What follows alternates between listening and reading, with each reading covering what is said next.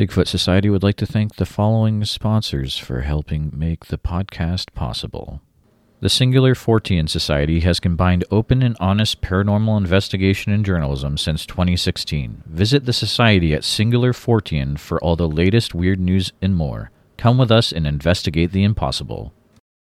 Welcome to the Bigfoot Society Clubhouse, where we discuss a new or old topic in cryptozoology every week. Just hang out and have a good time.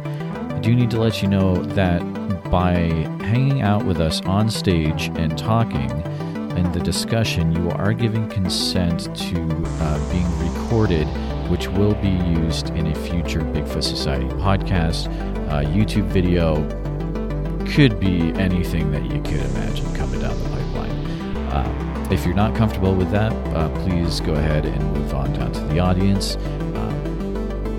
Sit back, relax, have a good time. Again, thanks to all for hanging out, and let's just have a good time. Awesome. Well, thanks for coming back to the Bigfoot Society Clubhouse. This week, what we're going to do is there's a group of us hanging out, and we are going to share our favorite Bigfoot stories, kind of like we're around the campfire. So I'm going to go ahead and I'm going to start out, and I've actually have an article here. It's from AlaskaMagazine.com. It says, "Something's afoot in Port Chatham." So I'm going to go ahead and read through this article. It's pretty cool. It says, "Port Chatham, a bay on the southern tip of the Kenai and a former village of the same name, hardly seems like a setting for an inexplicable terror and fright, but a series of mysterious disappearances and deaths where the Kenai Mountains narrow before plunging into the North Pacific gave birth to rumors that began in the 1930s and continue to this day. And the rumors all point the same thing. Something's not right around Port Chatham. This gets pretty crazy. Take, for instance, Andrew Kamluck, who had gone out logging in 1931. He was found dead in the woods from a blow to the head. A piece of log-moving equipment nearby may have been used as a weapon. Around the same time, Elder Simeon Kazvanak of nearby Port Graham, present-day Nonwalek, said that a gold miner headed out for the day and just disappeared. No sign of the prospector was ever found. Somewhere later, Tom Larson went out to chop wood for fish traps when he saw something large and hairy on the beach. He ran back home for his rifle, and when he returned to the water's edge, the thing just stared at him. Larson could never explain why he did not fire. Then in 1973, an Anchorage newspaper ran a piece on a retired school teacher who had taught in Port Chatham during World War II. She told of cannery workers who went into the mountains to hunt Dall sheep and bear but never returned. Search parties found no trace of them. Then rumors spread that a mutilated body, torn and dismembered in a fashion that didn't resemble wounds from a bear attack, had been swept by rains down the mountain and into the lagoon. And other rumors include specifics of the beast's features. Hunters, following signs of a moose, came across man-like footprints that exceeded 18 inches in length. As they closed on the moose, they realized that they and the owner of the big feet were tracking the same animal. The hunters soon came across matted-down grass that held indications of an apparent life-and-death struggle. Beyond the grass, the hunters found no moose tracks, but the large man-like footprints continued upwards into the cloud-draped mountains. Have you guys ever heard of the Port Chatham stuff before? This is pretty crazy. It's a new one for me. I've only heard of it from you, I think. Oh, was this the one that Shannon LeGros had in that one episode, actually? Oh, maybe. I'm not sure about that, but I've heard of it. There's this guy I know on social media, Larry Beans Baxter. Okay. I think he's done some stuff on that documentary-wise. I know. Oh, nice. They've done some work in the Port Chatham area. Definitely, it's that rain coast or rainforest area of Alaska, kind of coastal area where it's sort of an extension of British Columbia. Seems kind of cool. That's crazy. It's just crazy to think that. I think the story goes where it's the whole fishing cannery village kind of became. Kind of everyone got ran out by whatever was going on there. It's just a crazy story to think about. But Greg, do you mind going next and sharing what your story is?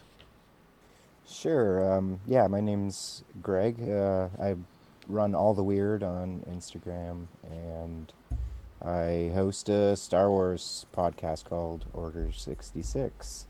I'm going to recount a story that was told to me firsthand. It's a gentleman who does not wish to be identified, nor his location. So all I can say is that he's in the province of British Columbia, near the west coast, kind of like middle British Columbia. Okay, so when he was 9 years old, he first saw a Sasquatch. He was driving with his mother. They were doing about 60 kilometers an hour. I don't know what that is in miles, but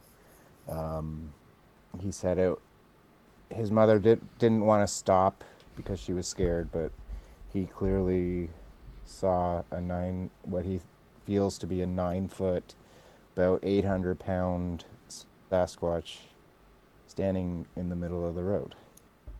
And later on in life, his wife, driving down the same road about 8 kilometers from that location, spotted a Sasquatch on the side of the road. She was driving with her young nieces at the time. His whole, he's a indigenous person, so his whole sort of village, they all, well, not everybody, but there's many stories about Sasquatch, like watching the people and just observing them, being curious. And I guess a couple of hunters came upon a Sasquatch up in a tree, about 50 feet up in a tree. And when it made eye contact with them, it felt to them like it shocked them, and they had this sudden urge just to run away. So there's that like mind speak kind of thing going on there. It's one of the freakiest things he told me was that they habituate the area so regularly that they've learned people's names by mimicking them and then associating it with that person. Can everybody hear me okay? Yeah, Greg, that is an amazing story. Actually, like, it's like I don't think you hear of a lot of stories of seeing Sasquatch up in trees, or have you heard any other stories? Or that seems as it's pretty unique to me. I've heard stories of them in trees before, and I think that if more people looking for Sasquatch would actually keep their eyes up in the trees, they might notice a bit more too, because if they suddenly disappear, like, what options do they have to go? And if I could climb like an ape, I'd go up a tree. I don't know. Maybe that's just me. Yeah, I mean, this kind of goes back to the discussion of juveniles being seen climbing up in trees, right? And the possibility that, there's some videos like the New York baby footage supposedly of things being seen up in the trees. And, when humans are younger, we typically climb in trees more. It's a little bit easier. There have been sightings. A guy in Pennsylvania told me he had something jump out of a tree right as he went under it and ran the other way. And it was, large, hairy creature looking thing. So there's definitely stories like that. I've heard of a few from Alaska, actually. I think one of the ones, I don't know if it was one of these documentaries, they talked about Alaska, one of these sightings where something jumped out of a tree, like a Sasquatch. They saw it, so kind of interesting. Yeah, this guy is not too far from Alaska. It was like probably a 4 to 5 hour drive from Alaska. Man, that is awesome, dude. That was some great stories, Greg. Okay, you can go ahead and pick the next one up. We're kind of going to do like we did last week. We're going to pass the mic around, so go ahead. Well, Alex, man, you got your voice warmed up, so hit it. All right, cool. Yeah, I'm going to share one of my favorite Sasquatch stories. It's kind of something, I wouldn't say it really got me into it, but it definitely got me more aware in my local area of Sasquatch and Bigfoot stuff going on. It's the Hollis Flea Monster story, and it has an awesome name to go along with it. So, long story short, it was in 1977 during that general time of weird, strange stuff going on. Lots of incidents going on then. It's the same year of the Sandra Mancy photo. A year before that was the Air Road incident in Whitehall. Lots of weird stuff going on during that time period. So here is the newspaper clipping from the Nashua Telegraph, which is the town that I live in, city rather, in New Hampshire, about this incident, and I'll get into some of the more specifics. So it says, Lowell man flees Hollis after sighting monster. Police here are awaiting the return of a Lowell, Massachusetts man identified only as Mr. St. Louis after he reported seeing a 10-foot-tall hairy monster Saturday night at the Hollis Flea Market. Chief Paul Bosquet said the man came into the police headquarters about 10:30 Saturday night and reported the strange incident. The Lowell man quickly started his truck and sped off from the police station where he reported the incident. Police went to the scene but could find no evidence of the animal. Bosquet said the area in which the truck was parked was covered in pine needles and no footprints were found. St. Louis was scheduled to set up an area at the flea market Sunday, but he never returned and left a trailer at the site. He has not been heard of since. The Hollis police chief said the animal may have been a bear that came out of the nearby woods in search of food from a nearby rubbish container.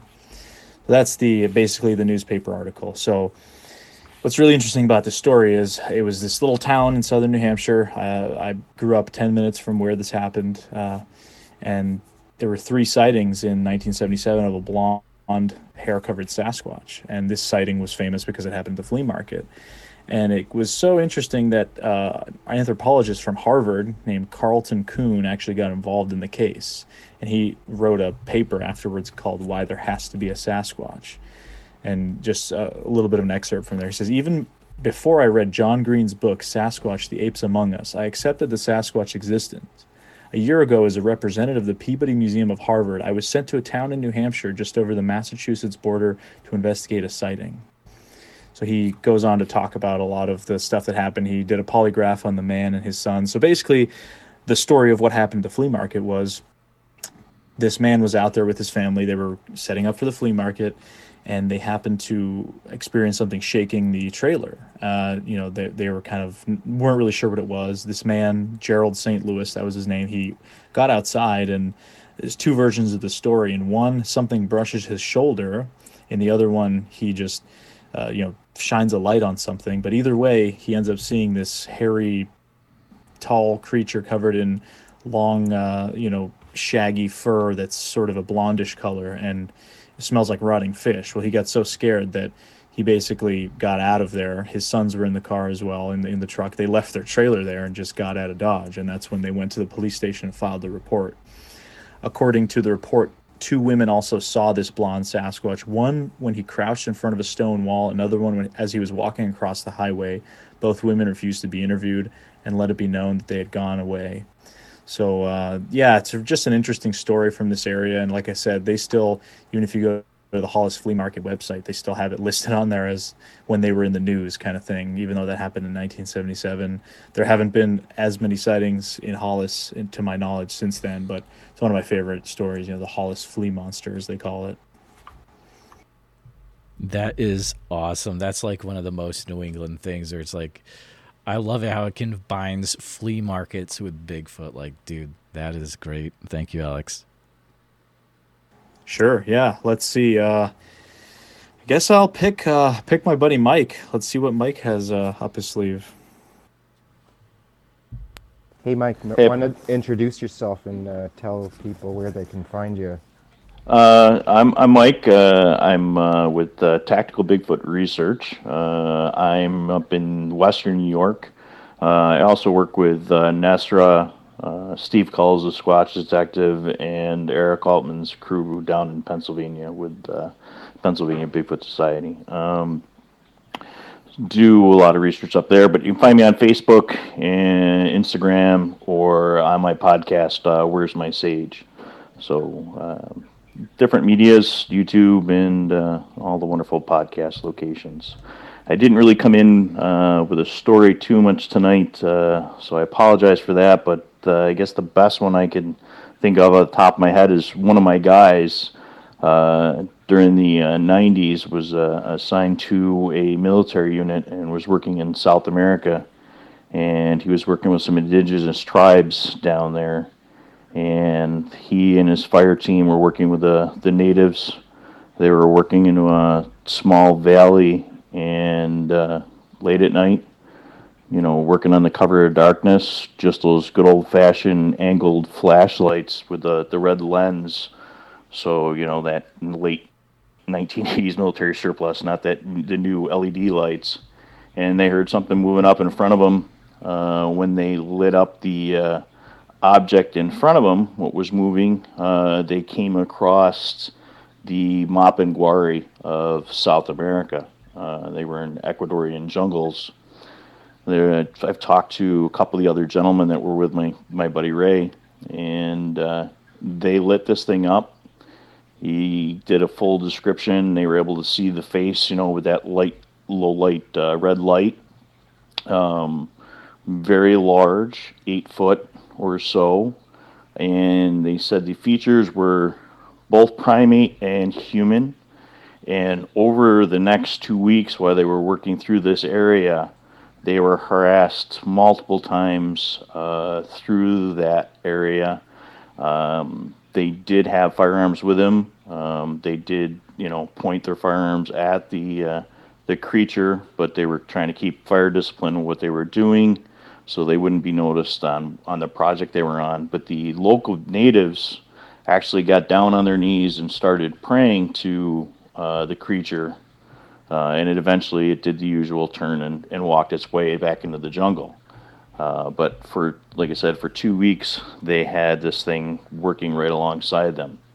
I heard this story about 2 years ago, and within the last 4 months, I've actually had another member of the unit, didn't even realize that we were on, just happened to catch our podcast, because I had a couple other specialists on and other investigators, and one was on YouTube, one was on Facebook, and the guy came back to me after the show and said, "Hey, I was with Ray, described everything to a T, what went on, and they had no clue that either of them was talking at the same time." So from talking to those guys and some other friends that are down in South America, the description's really kind of interesting of what's going on in the Ecuadorian forest, and my buddy's still trying to get the team back to go back down and take a look, but they said he's just completely amazed on what he saw between the primate features and the human-like features of this creature. And that's about the best I've got right off the top of my head tonight. There's always the good old Whitehall, but the Mapinguari thing is really been an interesting thing to go ahead and look, because not too far from where they get the Caracas skulls, and you have those tall creatures, those skulls from down there. Totally, that's wild, man. What part of Western New York are you in? I'm up in Ontario near Toronto. I'm just south of Rochester. Oh, nice. Yeah, that's real close. Yep. Cool, man. We'll have to go squatching when the plague ends. As soon as the border opens, I hope to get over to your side. I've got some contacts up on that side. And yeah, Jeremiah showed me a video from the park right near me up here in Burlington, Ontario. Is that Algonquin Park or? No, it's just like it's a provincial park. It's Bronte Creek Provincial Park. It's so close to me. Cool. Well, that was an awesome story, Mike. That was I know you've talked to me about that before, but man, that's just so cool. Yeah, thank you for sharing, Mike. I can already tell, man, you're a wealth of knowledge, and I'm glad you're here tonight. Do you mind picking up the next person up? Looks like we got Tate, Jeff, Kenzie, or Maddie. Just to let you know what's going on tonight, we are sharing our favorite Bigfoot story, kind of like we're around a campfire. So you can go ahead, Mike, and choose someone up next. Well, seeing as Jeff came in behind me, I guess I will pick on Jeff. All right. Nice to hear those stories about the Mapinguari. That's pretty cool. and of course the Caracas Skulls. So if anyone doesn't know me, hi, I'm Jeff from Strangeology. You can find me over on Instagram, Facebook, Twitter, and do a little podcasting, little blogging, and t-shirt designs. So a lot of moving parts, but I figured I'd share some stories from New England again, but from Vermont this time. I was going to mention Whitehall, but obviously, everyone knows Whitehall. But one of the stories that I found interesting coming from Vermont, and I don't remember exactly where I was reading about this, but I have like a list of stories that from Vermont that I had compiled. So when I found out about what the topic was for tonight, I was like, oh, that's going to come in really handy tonight. So this the first one I have on my list, actually, if anyone's familiar with the there was like a trail cam photo of an alleged Bigfoot, this retiree Frank, I'm gonna butcher his last name, Sienski. Solinsky, thank you. Okay. So he was the guy he was from Vermont, and he captured this alleged Bigfoot on his trail cam in 2012, and skeptics think it was just a bear or maybe an owl. Hard to tell, but I guess he's got like Bigfoot statues and stuff up on his lawn now, and a Bigfoot vanity license plate on his car. So there's some Bigfoot activity in Vermont for sure. Back in the 80s, there was this guy, Dax Rushlow in Newport, right on the Canadian border, and when he was I think like 6-7 years old, he was staying overnight at his friend's house, and him and his friend were up late, as you do during a sleepover, and I guess they walked by a window looking outside, just seeing what was going on, and it, like the yard and the driveway were illuminated a little bit by the floodlight that the house had, that I guess his friend's parents kept on at night, and they saw this like large shadowy figure moving down his friend's driveway, and it walked by his friend's dad's pickup truck, then went across the main road where you could see like a guardrail across the street, and it went down this embankment into a river. And whatever this figure was, they couldn't really get too much detail on it other than the shape of it and the size. It was tall enough that it didn't need to bend down to reach the guardrail, just kind of just walked right over it. And apparently its arms were reached down to the top of the guardrail. It's just like no effort, just kind of like went down the embankment and disappeared. But then apparently this guy, Dax Rushlow, years later when he was a teenager, he was riding on his snowmobile one night, dead of winter in January, Northeast Kingdom of Vermont, which is a pretty desolate place to be in that time of year. And I guess he had been hanging out at his girlfriend's house, and it was getting dark, so he went home, and it was starting to snow, and instead of like taking his the Vast Trail back, the Vast Trail is like a network of snowmobile trails all throughout Vermont, just as a sidebar.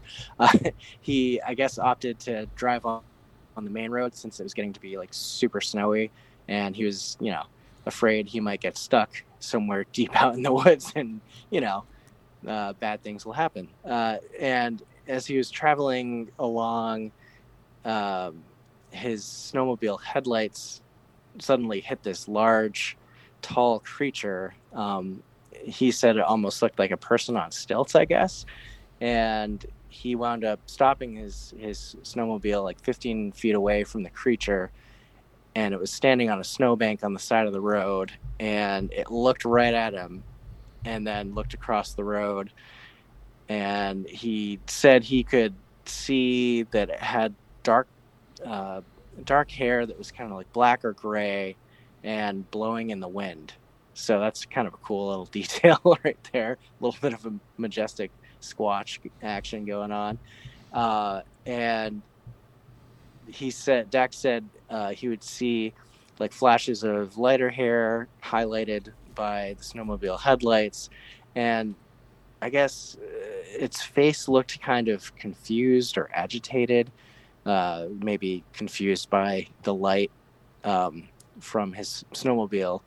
And yeah, just like the details that he describes of this creature is pretty kind of like he saw something that night. And as far as how big it was, he said it looked like it was comparable to the size of a full-grown cow, but shaped like a bipedal, like giant Neanderthal type being. But yeah, so that's definitely one of the more interesting stories I've heard of out of where I'm from. And yeah, I guess after that he hit the gas and sped off, hoping it wouldn't come after him, I guess. And then even in Vermont, as near back as 2019, I recently read a story about a retired RN and pilot in Eden, Vermont, which is, it's still like north central Vermont, probably half an hour, 40 minutes from Newport. So this former nurse, she was hanging out on her property one day, and in the middle of the day, apparently had a Bigfoot walking down her road right in the middle of the day. And she's familiar with like what bears look like as they get into her bird feeders, and she's seen them before, like standing on their hind legs, and whatever she saw this day, she claimed that it's not a case of mistaken identity.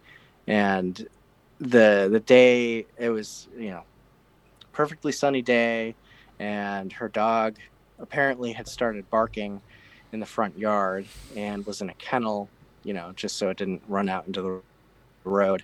And so she went outside to go check and see what was going on, and saw this thing walking about 125 feet from where she was, going up the dirt road that she lived on. And this like black humanoid shape was walking on its bipedally on two legs, had long swinging arms. And at first it was kind of like bent over a little bit, then stood up. She said its head was pretty round, didn't really have too much of a neck. And according to her, it reminded her a lot of like a chimpanzee in the way that it looked. And she observed it for about 10 to 15 seconds, and then it just kind of went off into the woods and disappeared. And she, scanned the area for a little while longer to see if it would come out again on the dirt road, but it was pretty much gone at that point. It's like you only get a couple moments in your life, if you're lucky, to ever see something like that. But yeah. So those are some stories from Vermont. Who's gone already? I can is Tate have you gone yet? No. Dude, can I just make a comment? Like, that's crazy that you mentioned that, because Dax is a friend of mine. What? And he actually he was actually one of the first people I ever interviewed about their Bigfoot sightings. And it was the second video I ever put on my YouTube channel. And it's like one of my most popular videos still, like over 100,000 views. Like that. That's awesome. It's such a good story. Like I remember, yeah. He's one of the people that when I listened to him, like it really, because I was still on the fence back then, like listening to his story really made me think like, wow, there's like truly something to this. And fun fact, after he went on to be on the show, the $10 million Bigfoot Bounty. I don't know if you guys remember that. Oh yeah. Yep. He was on there, and he had like a lightsaber, and that was like kind of his trademark. And he's actually Was he one of with the founding. Richter Riolo? He was with Richter, yeah, on the same Okay. team. I know who you're talking about. Yeah, so he also was one of the founding members of Squatchachusetts in the research group in Massachusetts. But man, like his story is awesome. So that's so cool that you shared it. Yeah. No, Because, I remember, like I said, that was literally the first, one of the first people I ever interviewed about this subject. Well, that's awesome. I'm gonna have to go back and check that out because I remember reading his story a while back, and I was like, whoa, that's like some pretty intense and detailed stuff there. So that's awesome, Alex. Oh yeah, dude, I'll have to shoot you the video link for sure. Yeah, definitely do. Thanks. Yeah, and before Tate starts, I just want to say, anyone listening to this, if you haven't checked out Sasquatch Out of the Shadows, Alex's YouTube channel, go there right after this, check it out, subscribe. Some amazing content on there. So thanks again, Alex, for doing that channel. But Tate, I believe you're up, man. Can I interrupt for just one second? Go ahead, Mike, yeah. Jeff, it's kind of ironic that I picked you, and for the first one you picked is Frank's location. That was the second location that I ever got to go investigate with Steve Culls. I actually got to go onto the property, meet Frank, and actually see where I had the trail cam and everything set up. And that's not a piece of property you want to go on to lightly. Let's just put it that way. Wow. I got to see the original trail cam footage or photos and everything else. So it's definitely an interesting cordoned off piece of property. So and there were actually multiple sightings down the road, and I got to see a lot of the technical research that was done by the scientists and stuff. So thanks for following me up and bringing that one up. So appreciate it. Yeah. No, that's awesome. Does a personal story, is that fine? Tate, you got it, man. Go for it. All right, I'll try and not bore you guys. This is No, Tate this is a- from the Bluff Creek Yeah. podcast. I deserve no introduction. AK PBR enthusiast number 1. That is true. Go check Very out true. the Bluff Creek Project podcast, guys. This is Tate, one of the hosts. Go ahead, Tate. So this was in the Bluff Creek area. We were out there on a trip. I think it was in July. So we went to this place called Onion Lake.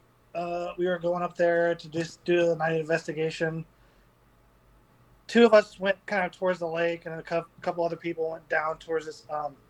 They kind of walked down this old logging trail that used to be there, and so we were making calls, kind of just back and forth, and communicating over the radio, not really hearing much, probably for about an hour or so. And the other 2 guys eventually came up and met with us at the lake because there's like a little campground there, and we were kind of in the shadows of that campground underneath the trees, so we could see the lake. And there's kind of like a little meadow going uphill into the forest, so we're kind of just sitting around there, and I decided to take like this 2x4 that I had, and there's like this makeshift table built into the tree at the campground there. And I was like, I'll do a couple wood knocks. So I just did 2 wood knocks as hard and loud as I could, and that thing echoed. It was pretty insane. And we heard a wood knock kind of up behind that little meadow area, and we were all kind of like listening.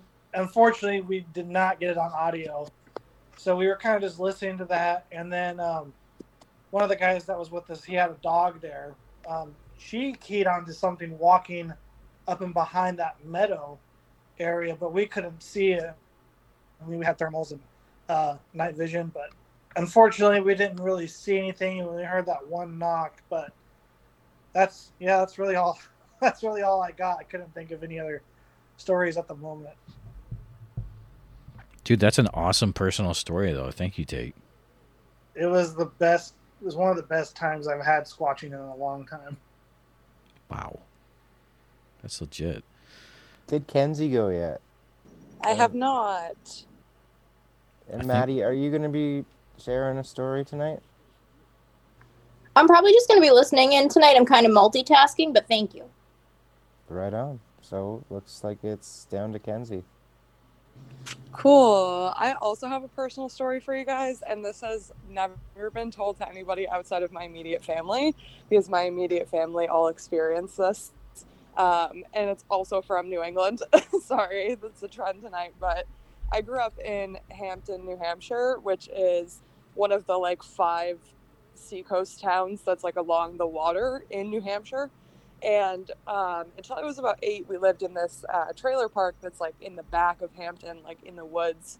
And this happened when I was probably like 5. My parents had this big St. Bernard. Her name was Pepper. And one night, I can't remember what time of year, but I want to say it was like summer or fall, at like 9:30 at night.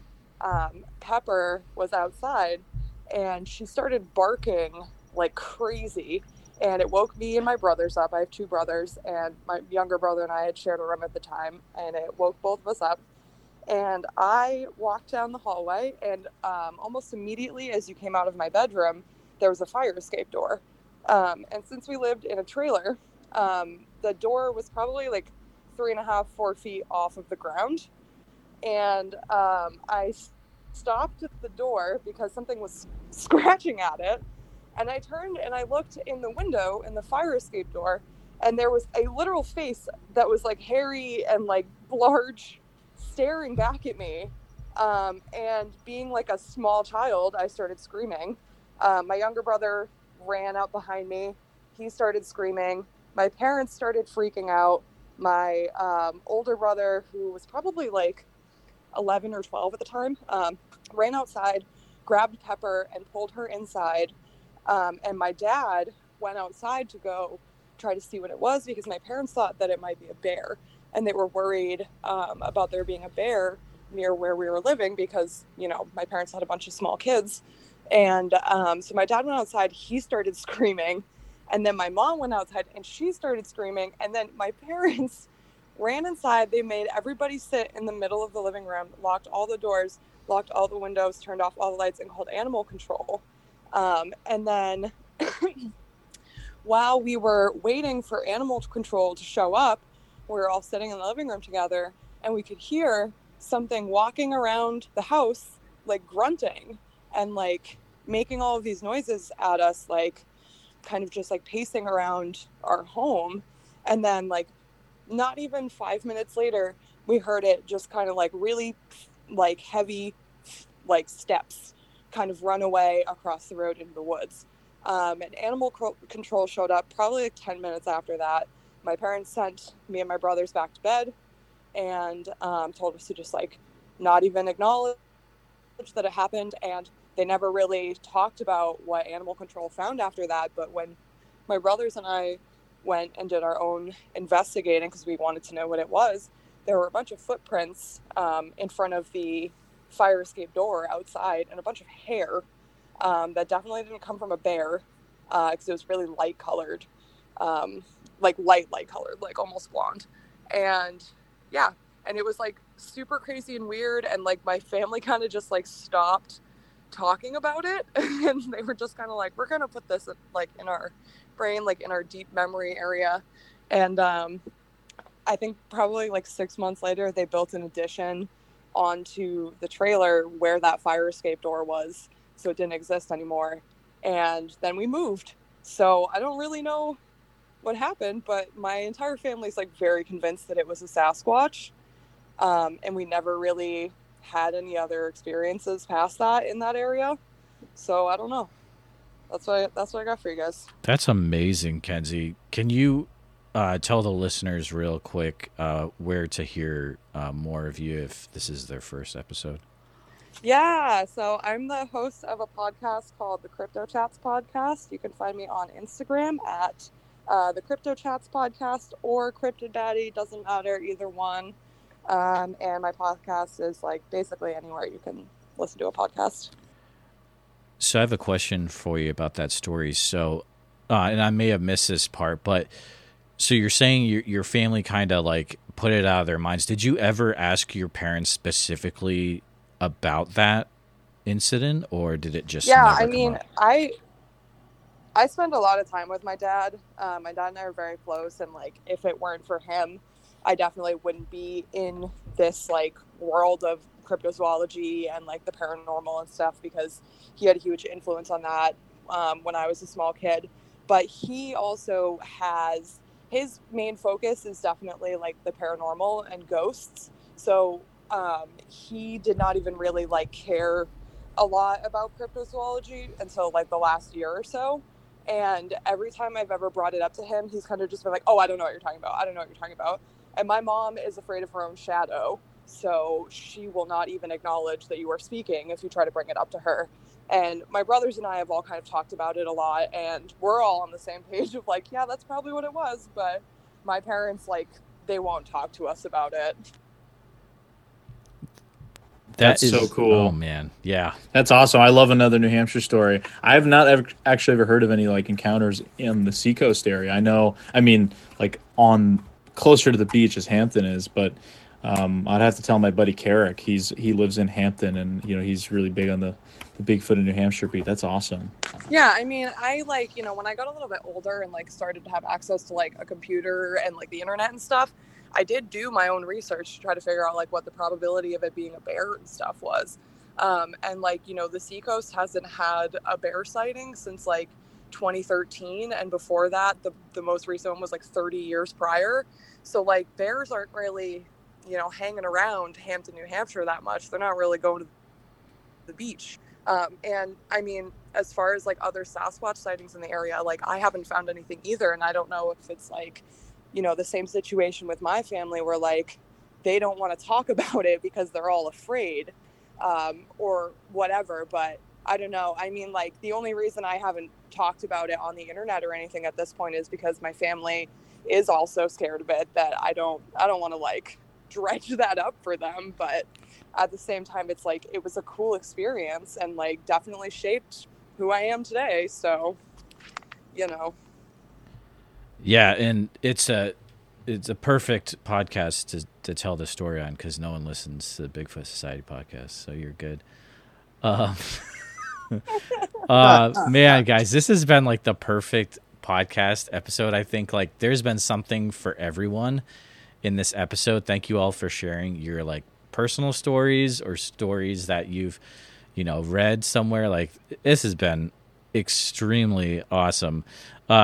People that are listening to this, listeners, make sure that you're checking out the show notes for this. I'm going to have, you know, the projects that everyone in the panel is working on. Check them out. You know, follow them on Instagram. Also, there's some YouTube channels, some podcasts. Make sure you check them out. I mean, everyone that's been talking today are people that I definitely trust. But we're going to go ahead.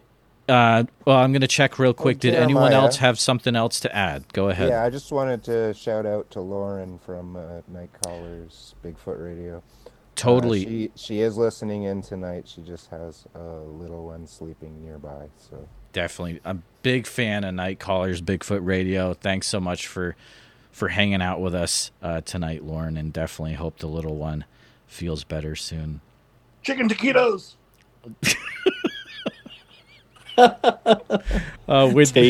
With that, I think that's a perfect end to the recording part of the episode. So I'm going to go ahead and stop recording. Thanks for listening, guys.